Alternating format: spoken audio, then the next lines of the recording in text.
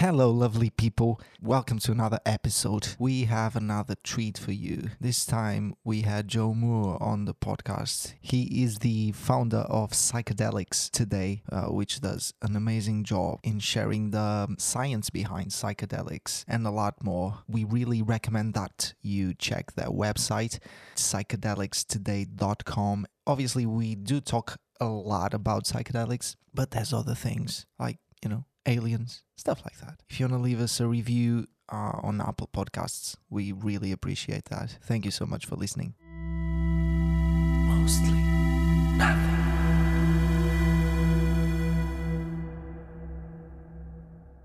All right, with us today, mostly nothing, Joe Moore. Is that the correct pronunciation, by the way? Because me and Julieta 100%. Yes. Well, we weren't fighting over it. It's just I have a really weird accent. I was like Joe Moore, and he was like, "It's not Moore, it's me." And I was like, meh. Like I went to speech therapy as a kid. Like, please. But you made progress. Got some slick. Joe, thank you for being here. It's a huge pleasure. For those who don't know, Joe is the founder of Psychedelics Today, a page that we check pretty much daily on Instagram. And we were big fans of before doing this. Yeah, we were actually discussing it. It's crazy how we started talking about psychedelics more precisely, just a few months ago, and here we are with the founder of Psychedelics Today, a page that we became such fans of. So it's pretty crazy. Thank you so much for being here. Absolutely. Thank you for having me. No worries. Excited to be here. So actually, do you want to start there? Like, how do you got involved with psychedelics in general? How did you start this journey for like psychedelic advocacy? Like, because I'm just curious, because you were working as a software engineer before, right? That's what we read. Yeah, roughly. Yeah. So how did that happen? Yeah. My undergrad, I started with an applied computer science degree, and it really wasn't for me. I didn't really enjoy it at all. I bumped into an intro to philosophy course and decided it was a good move to check that out further. And in our first book we read called Holographic Universe by Michael Talbot, there's some references to Stan Grof's work. And it just seemed so outside of anything I'd heard of being, real in my life. So I just had to follow it up. The story was kind of like a hybrid between Poltergeist and The Exorcist. And I was like, wait, what? They're not lying right now? This is for real? So I had to dig it up. And thankfully, my school library had a bunch of Stan Grof. He's a pioneering LSD psychotherapy researcher from Soviet Prague and America. And yeah, he's up there with Freud and Jung right now in terms of the hierarchy of psychology, for me at least. Yeah, and a couple years later, I found my way into a holotropic breathwork community in the next state over, Vermont, and yeah, the rest is history. So since 2003, I've just been immersed in Stan Grof's work and holotropic breathwork and a great community. And yeah, it took me about 6 years to even try psychedelics, but I'd just been interested in it. Yeah, so it's probably 2009, 2008 when I tried ayahuasca for the first time. But I had grown mushrooms previously before even trying ayahuasca. So it's interesting. So wait, ayahuasca was actually the first psychedelic you tried? Right. Wow. Yeah, that's hardcore. Tried at a full dose. Yeah. When I say tried, it's like that you had. That must have been... I had a couple things of mushrooms here and there, but it was never enough to really feel it a lot. Oh, okay. I see. Mm-hmm. Just tipped your toe in the water a bit. Well, people say there's not... you can't really get... nothing can really prepare you for ayahuasca, right? Not even mushrooms. That's what I heard, because I never tried ayahuasca. 6 years of holotropic breathwork is I think, really great prep. If there was ever a good prep, it's years of being in your own process, quite actively in something like breathwork. Right. I wish other people would have that, but, it's not really... they want the thing now and they can have the thing now. It's just kind of hard to say, hey, what what if you prepped for 6 years? It's like, nobody's going to do that. So in what way would you say that experience in breath work helped you with your ayahuasca experience specifically? Like what was it about that? Was it penetrating through that, door, or was it coming back to reality, or, what was it? Or was it just the experience in general? Kind of the experience in general, but it was getting used to my inner landscape is kind of how I frame it. I'm getting like familiar with what it's like to be inside. I'm getting comfortable with expressing outrageous emotions, like really high energy emotions. Like even fear. Like fear was probably the one that hadn't really come up much in my breath work, but it came up heavily in ayahuasca. Yeah. And just like the container, like being able to sit down and like kind of know, all right, this is going to be heavy for a bunch of hours. Like, let's, center and do my thing, and it was kind of nice because I just had like, years of practice that I could pull on for it. It's just getting used to have your consciousness being totally like right. altered, right? It's getting used to that feeling where you just accept you're going to see something that is unexpected or feel something unexpected and just, embrace it, right? That's the person next to me thought I had been to like 10 to 12 workshops, like ayahuasca ceremonies. Wow. And just because of how calm I looked, I'm like, Wow. I just know I'm in for something really intense. Like, I don't know what I'm into and I'm ready for it. Cause I think I was kind of depressed at the time, and I just, that was what I was there for, to kind of clear up some of that kind of angst and depression. Right. Did it work? Yeah. I was walking on sunshine for like a full year. Brilliant. Yeah. In regards to the experience then, was it then what you expected, having had that breath work? Obviously you were able to manage it better, but was it what you expected? Was it beyond what you expected? Was it still crazier than you could ever fathom?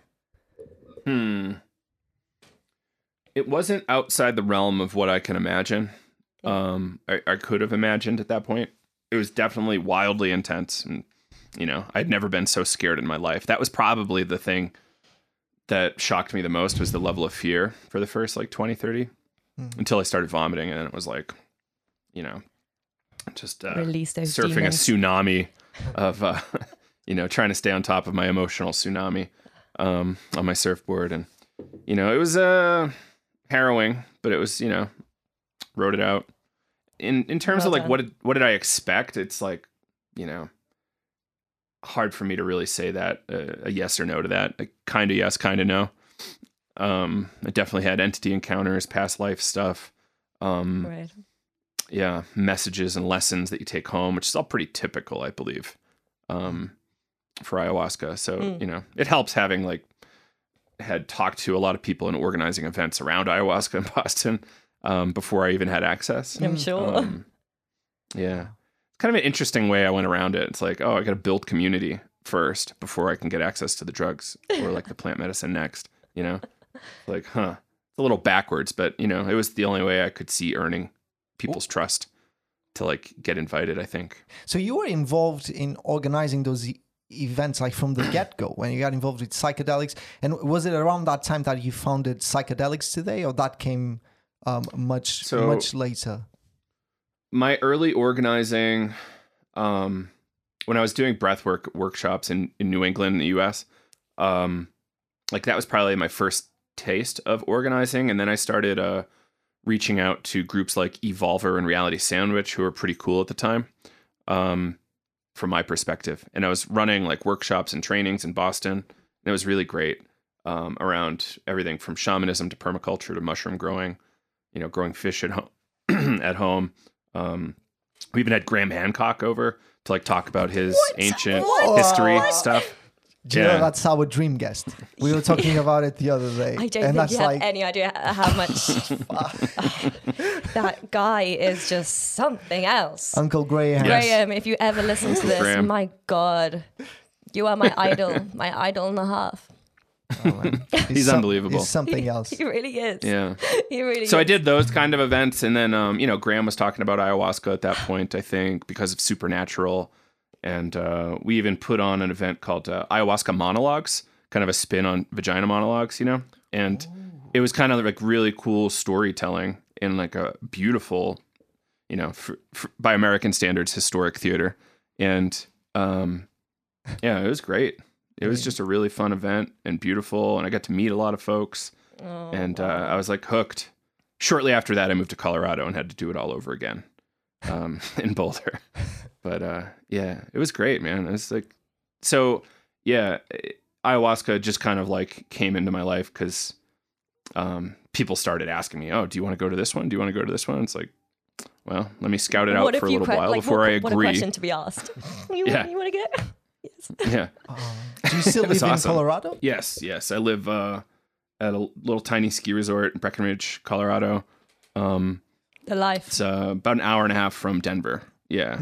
I can't really do the city very well, so I have to be out here. Well, I can do cities well, just not forever.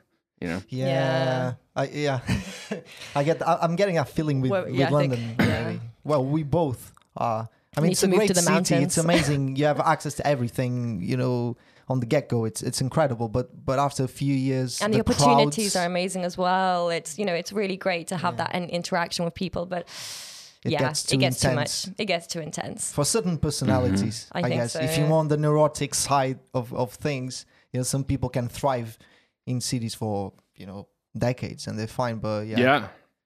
So it's unbelievable. How's the situation? Would love to be one of them when it comes to psychedelics in Colorado. It's good. So I try to describe it as being paired up with kind of the music culture here. So we're roughly in the middle of the country, and we're in a part of the country that a lot of people want to come to. So when musicians are like touring, like in their buses and going across the country and whatnot, not every band goes from like New York to Los Angeles, but every band roughly goes from New York to Denver or like Los Angeles to Denver. So like we get everything, including international artists like Spangle had his final show here. I heard their final show here last summer, maybe. That was extraordinary. So as a result of having this huge confluence of music, we get a huge confluence of psychedelic culture and drug culture in general, and it's extraordinary. Like that paired with the massive nature, mountains, woods, deserts, like all right here. It's a beautiful place. Dream. Right. Like I fantasize about, England because, we don't really have normal trees here. We have like pine trees everywhere. And so, once in a while we've got, like willow type trees, but it's not like a lush England. So I go back and forth. But the drug culture, psychedelic culture is really, really strong. There's all sorts of churches and clubs. Like, so it's fully legalized there already? No. Is it? It's no, more like everything's it's still illegal. An underground thing. Well, not really underground, but still. Cannabis is legal, very legal. You can't consume in public, but there's kind of rules that you can skirt on that one. And there's decriminalized mushrooms in Denver. But that's about it, I believe. There's other municipalities working on similar laws, but because Denver decriminalized it, but they didn't really, it's not actual decriminalization. They made this phrase like, this is now law enforcement's lowest priority, and we're not going to spend money to enforce this from the city. Like the city is also a county, so it's like its own 2-layer entity. So the state and the federal government can still come in and knock this stuff around. Like there was a DEA bust for a mushroom grower a couple years ago, like after the law passed, and he's looking at years in incarceration. I think he was growing a lot, right? I mean, to get that attention, I don't know. It's a relative term. He was he got on a lot of media, like he was on Vice and a few other TV stations, and didn't hide his situation very well. That's not smart, so is it? He could have been smarter, but hindsight's 20/20. So anyway, the feds are looking. They're trying to make examples here and there. So it's not wide open yet, but we're working on it. Like Santa Cruz decriminalized all psychedelic plants and fungi. Same thing with Oakland, California. Like they're working on it. It should be Oakland is actually working on like how to make fully above board access to things like ayahuasca and mushrooms. Wow. And I was reading in Psychedelics Today website, what was the name? Measure 109 in Oregon. Like that's also Right. that also happened in this Just year. a couple months ago. Just a few months ago, So what's going to happen there is therapists who have appropriate training, which hasn't really been defined yet, will be able to offer psychedelic psychotherapy sessions with mushrooms and psilocybin. So both plant and synthetic. They're in the process of forming their advisory board right now. So the measure did win by the people. So the state has 2 years to get everything implemented so that they can roll. So they're going to work on recruiting their advisory board and figure out what their training requirements are. And then, in a little less than 2 years, they'll be able to be offering that stuff legally. So it's not just Netherlands and Jamaica anymore. It's, Oregon as well. Cool. It's all so That's promising. progress. It's all so promising. Mm-hmm. Where do you see this going in the next couple of years? It's going to be crazy. You think so? Yeah. Like, there's so many businesses coming in. There's multiple businesses valued at over $1 billion US. There's people are starting to invest in that. more and more money coming in. Right. And it's kind of changing the landscape a lot. There's a lot more business people who don't necessarily understand the culture, which I find a little problematic, but it's also, it is. Of course, we need them. We need the capital so that we can get these things prescribable. Come hand in hand. But it's like, yeah, exactly. But we're going to see continued kind of fights between the medicalization people, the religious rights people, and, kind of more just libertine folks like me that just want everything legal, right? It's going to be a really complicated and long struggle. Like, you're familiar with David Nutt from the UK, right? Dr. David Nutt? David Nutt that works with Carhart. Yeah. Right. Yes, in Imperial College. Do you remember how he got fired? Yeah, he said in, let me see if I remember. He basically said that LSD was less dangerous than alcohol. I don't know. I'm probably paraphrasing it a lot, but it was something on those lines. It was something. Yeah, alcohol and tobacco were the two worst on his scale. Yeah. It was like a 15 to 20 drug scale, if I recall right. It was published in The Lancet, which is an extraordinarily, well-regarded journal. And he did a multifactorial analysis on all of these different drugs and did harm to self and harm to others.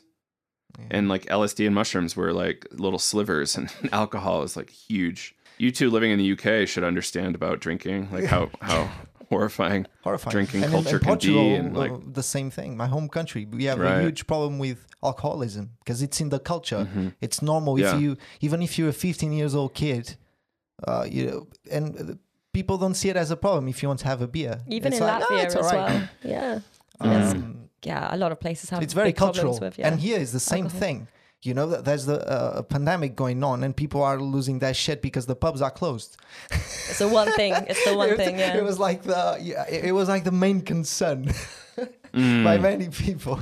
Well, I'm probably exaggerating, but it is very obvious, isn't it? Well, because it's tied to socialization. It's like married to our ability to bond with each other in a lot of ways. Yeah. It's because it's been around for a few thousand years. It's very true. Destroys so many lives. It's crazy. Mm-hmm. I'm so sorry. I've just been caught by your UFO I want to believe poster. Absolutely love it. Have you read the news about the COVID-18 bill? 19. I just saw it in bed deliriously. COVID-19. What? Yeah, no, I did. Just saw that this morning. Did you? Yeah, me too. I don't know. What do you think is the relation there? I don't see what COVID-19, with alien disclosure. Right. That's what you got to understand is how horrifying American politics is. Right. They just like jam things. Oh, cool. Like, you want to do this COVID relief thing? Yeah, let's like build these 10 nuclear weapons and like release UFO data all in one thing. Right. Like, I'll vote for it, but you got to put this UFO thing in. It's like, what senator or like congressman like really insisted that happened? I don't think it was Fox Mulder. But we already have all kinds of theories. We were saying, the aliens released COVID. that would be the thing. I want to tell you two things. We've got a UFO article coming out in a couple days. So like by January 1, it should be up. You do. And then secondarily, my actual paternal grandfather was at Roswell, New Mexico during the famous incident. He was an Air Force captain when the UFO situation happened there. So like there's a couple big ones before that, but this is like the biggest military one. Wow. My suspicion is that whole thing was just to mess with the Russians. It was part of like the Cold War effort. Mm-hmm. Like how can we, continue to confuse USSR and make them spend more money that they don't have? Same thing was going back and forth with the States. It was kind of just a spending war in a lot of ways. Yeah. I guess it was a bit hard to see what was, true, exactly. No internet, no satellite maps. Yeah. Like, it's tough and then, isn't it? I think both sides kind of fed that UFO culture that was happening in the 50s, 60s, 70s just to like mess with each other. Like nobody could tell what was true. So do you think they were actually building like fake alien ships to go and scare the other the other I think guy? for film purposes, I think so. That's the thing. Yeah.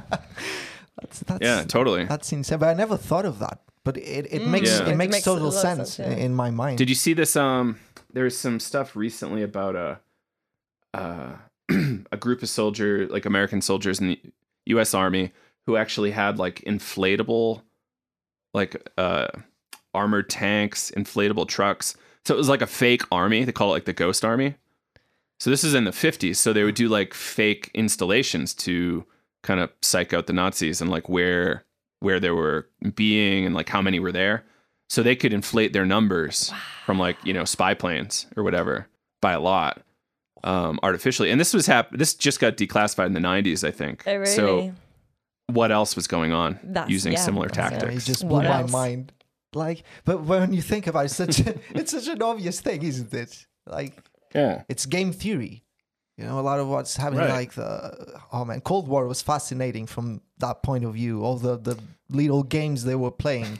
I mean, I love just reading about it because it's fascinating. Because it's not fiction. It's real. These things happened. It's really man, insane. I want to remember this book I read, The $1 Billion Spy, maybe. It was unbelievable. Yeah, The $1 Billion Spy, a true story of Cold War espionage and betrayal.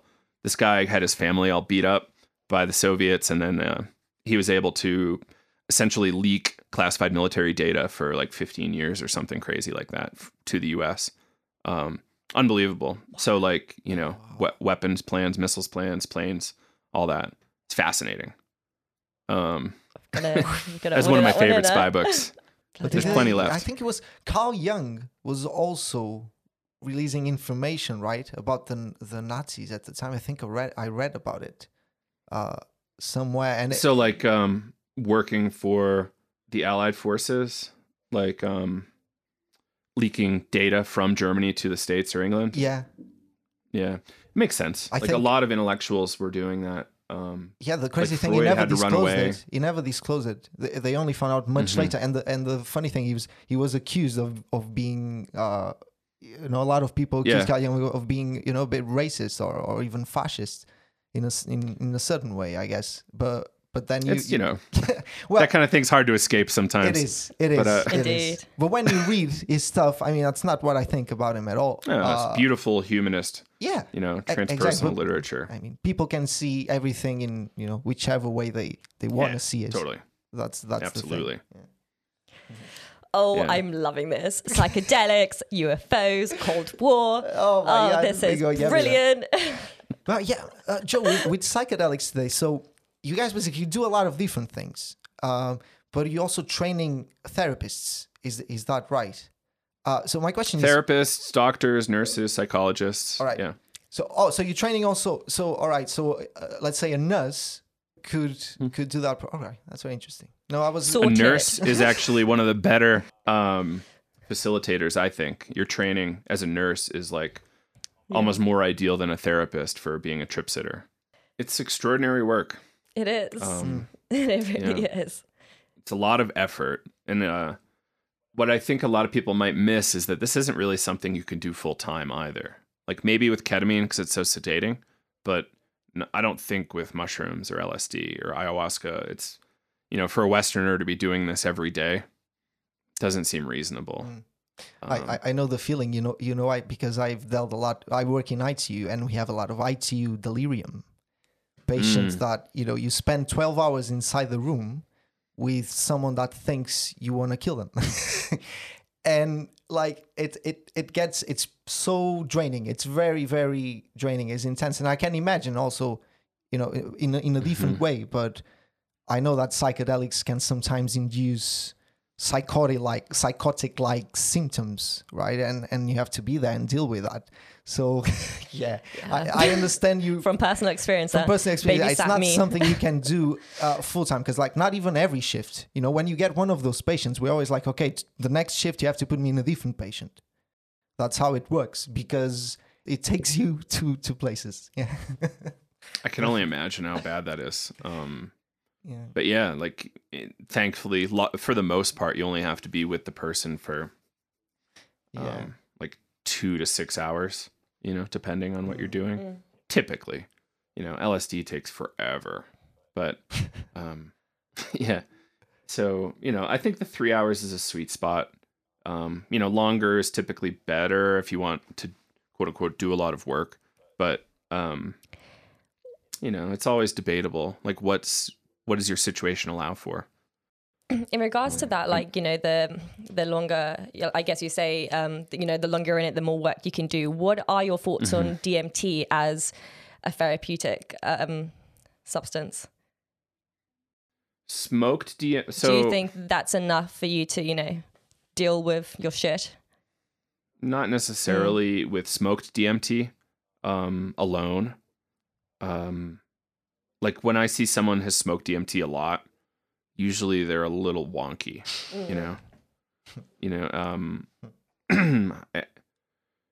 Intravenous DMT, I think, could be used really skillfully if you did it with a machine. What the hell do you call this thing? An infusion pump, kind of like so you get like milligrams per second, like X number of milligrams per second. So like you could really titrate the dose and like say, okay, I want to go in for another 20 and like dial me back. So there's a group called DMTX out of Boulder, Colorado, doing that with Daniel McQueen. And I think the UK just started their first DMT study with DMT. Yeah. I think that's probably IV, like what I was describing, the infusion pump. That's what they did. Because like in a the single 90s. Injection is a little rough, right? Rick Strassman, Spirit Molecule. That was just bolus dose IV or IM, I think. I'm not 100% if it was IM or IV, but I think it was IM. All right. A guy I know, I just met a psychiatrist the other day who was part of that study. He was not even a medical student yet. No way. And he was getting the DMT. Yeah. So I think there's something there. Like DMT could be good. We just need to spend more time like looking at it. Yeah. I mean, I think. And 5-MeO DMT is really interesting. I'm just a little uncomfortable with it because of some of the people I've met who have been really enthusiastic about it. Did you watch the film, the documentary? With Octavio Reddick. I don't know. I don't think so. The Mexican doctor. No. No, it's like an independent kind of documentary that came out quite recently. About these group of friends. Somebody sent it to me. Free. I haven't seen it yet. Did you like it? So yeah, I really did enjoy it. Yeah, I did enjoy it. Because I didn't know much about that DMT, so it was really interesting for me to kind of find out more about it. So yeah, it was interesting as well, just getting like the perspective of just these three guys, which were, I guess, very different, and they just went on this kind of journey and they kind of went for it, and it was filmed very beautifully, I think, as well. I enjoyed that. Yeah, good. It was indeed. Yeah, a lot of effort and time went into that. One thing around 5-MeO DMT I want to mention is a website called 5-MeO DMT malpractice.org. And there's 2 doctors who have been caught multiple times doing quite unethical things. And it outlines the charges against them quite extensively. So that's all I really want to say about it. But yeah, there's a Facebook group called Beware of the Bufo Gangsters. You can also check out. Oh, I will check that out for sure. That's a cool name. Bufo Gangsters. Bufo I will check that out. Well, it's good that there's people out there like trying to, monetize. Well, No, that's what they're accusing those people of like doing the malpractice. That's the. I think it's important. Like some people have death counts, like body counts on them. Fucking hell. Yeah. In certain countries, you can kind of, how much is this murder going to cost me, kind of stuff. Fucking hell. Well, that's important information. It's how we have to advocate for, even to actually get it to a point where we can legalize all drugs. The basis of that has to be information and education, right? Amen. 100%. That's what we do. It's exactly. And let's stop treating people like they're kids. And as Graham would say, it's a war against consciousness, and it must stop. People are not stupid. Sometimes we are. There's a new book coming out in a couple days called Drug Use for Adults by Dr. Carl Hart, who's I think the chair of psychology at Columbia, maybe. But he's done a lot, like perhaps more kind of drug and addiction research than anybody, I believe. He's just a total rock star. Yeah, I can't wait to read it. So when is that coming out? I think in the next week or so. Nice. Just so much reading material you've been giving us. I'm so excited.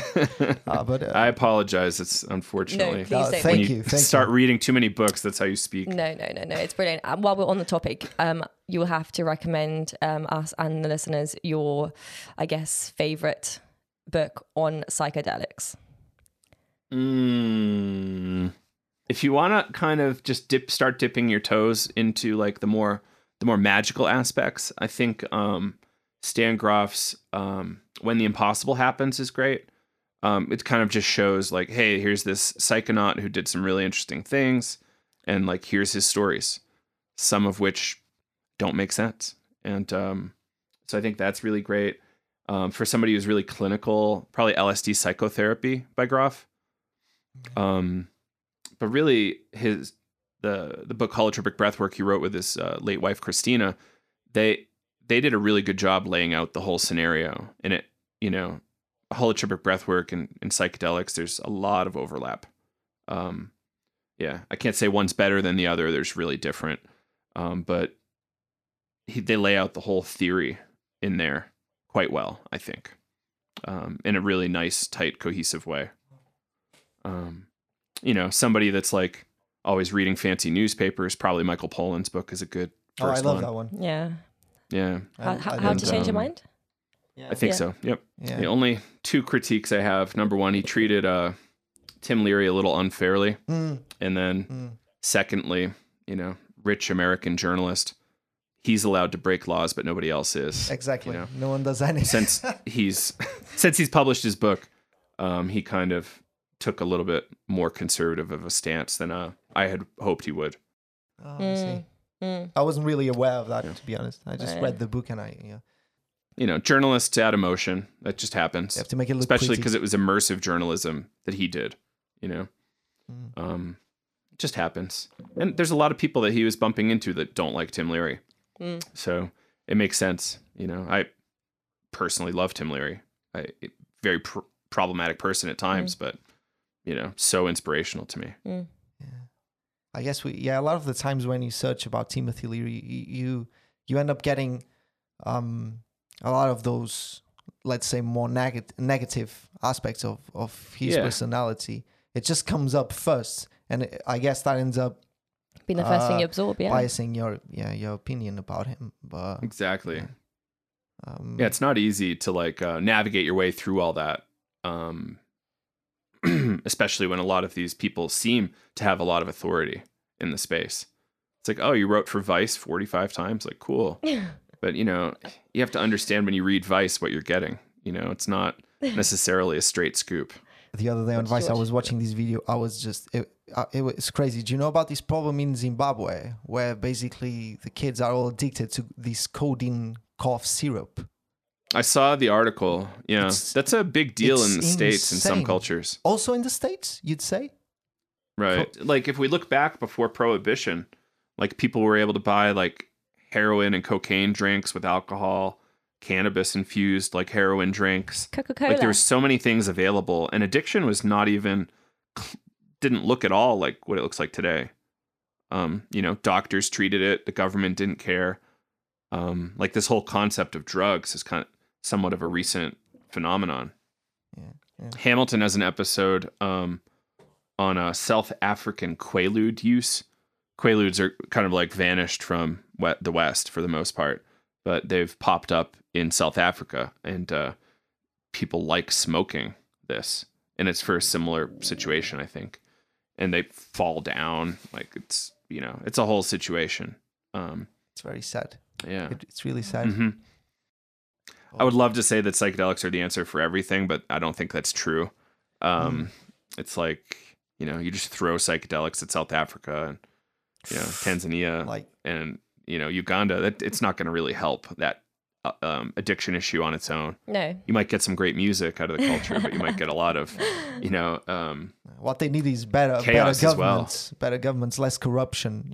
That's. We would hope. One would hope. Yeah, one would hope. It's debatable. Yeah.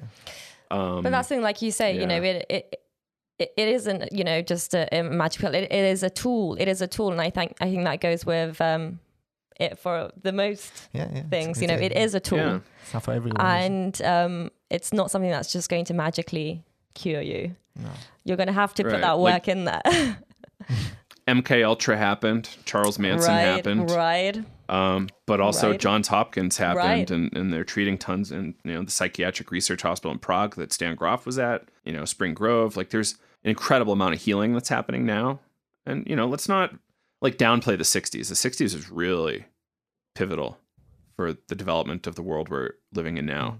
As chaotic as it was, we have a lot to thank those folks for. Yeah. The social impact. What if the Beatles never had acid? What would culture look like?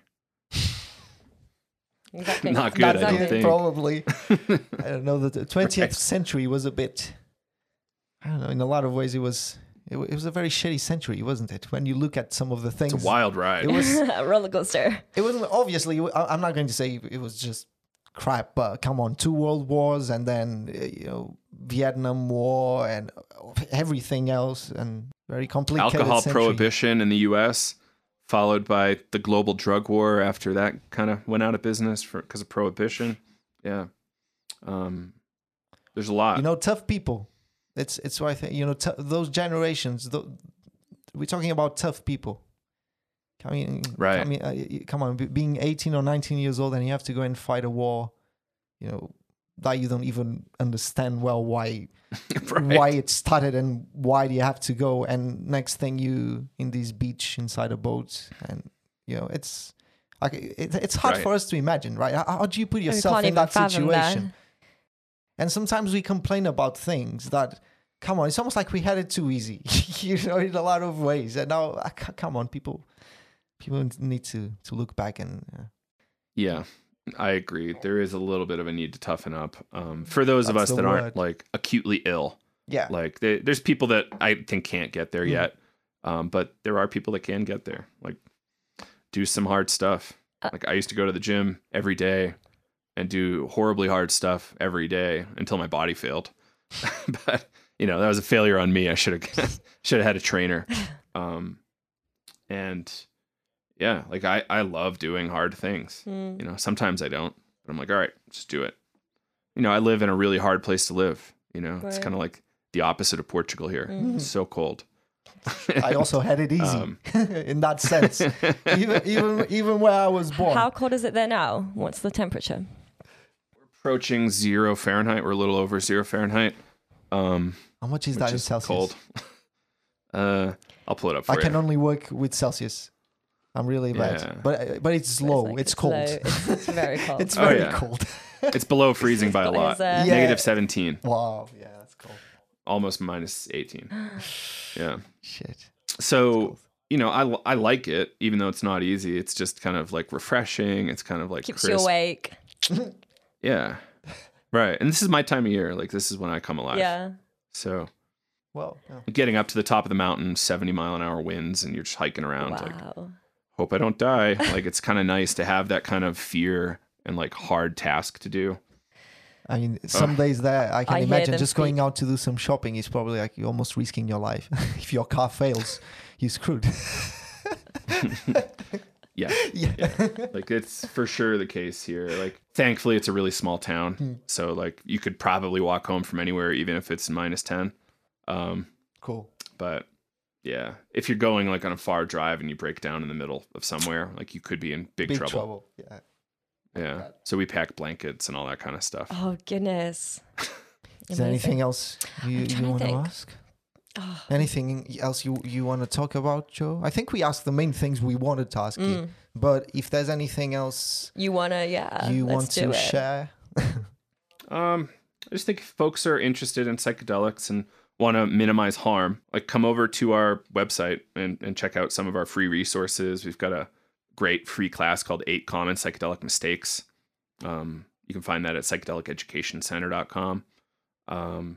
There's another one that's really interesting from a more clinical lens called Spiritual Emergence or Psychosis. We've got a whole assortment of classes up there too. And, 200 something, probably 250 podcast episodes at 1.5 million downloads. So just browse around, see if you want to dig into a topic and see where you land. Absolutely. And I just want to say, thank you so much for what you do. As someone who really sees, I guess, the magic in psychedelics. Right. It's really cool that, you are bringing this to people's attentions in such a safe way. Yeah, it's brilliant. Keep it up. Please keep it up. I will. Thank you for doing this again. Yeah. Thanks for having me.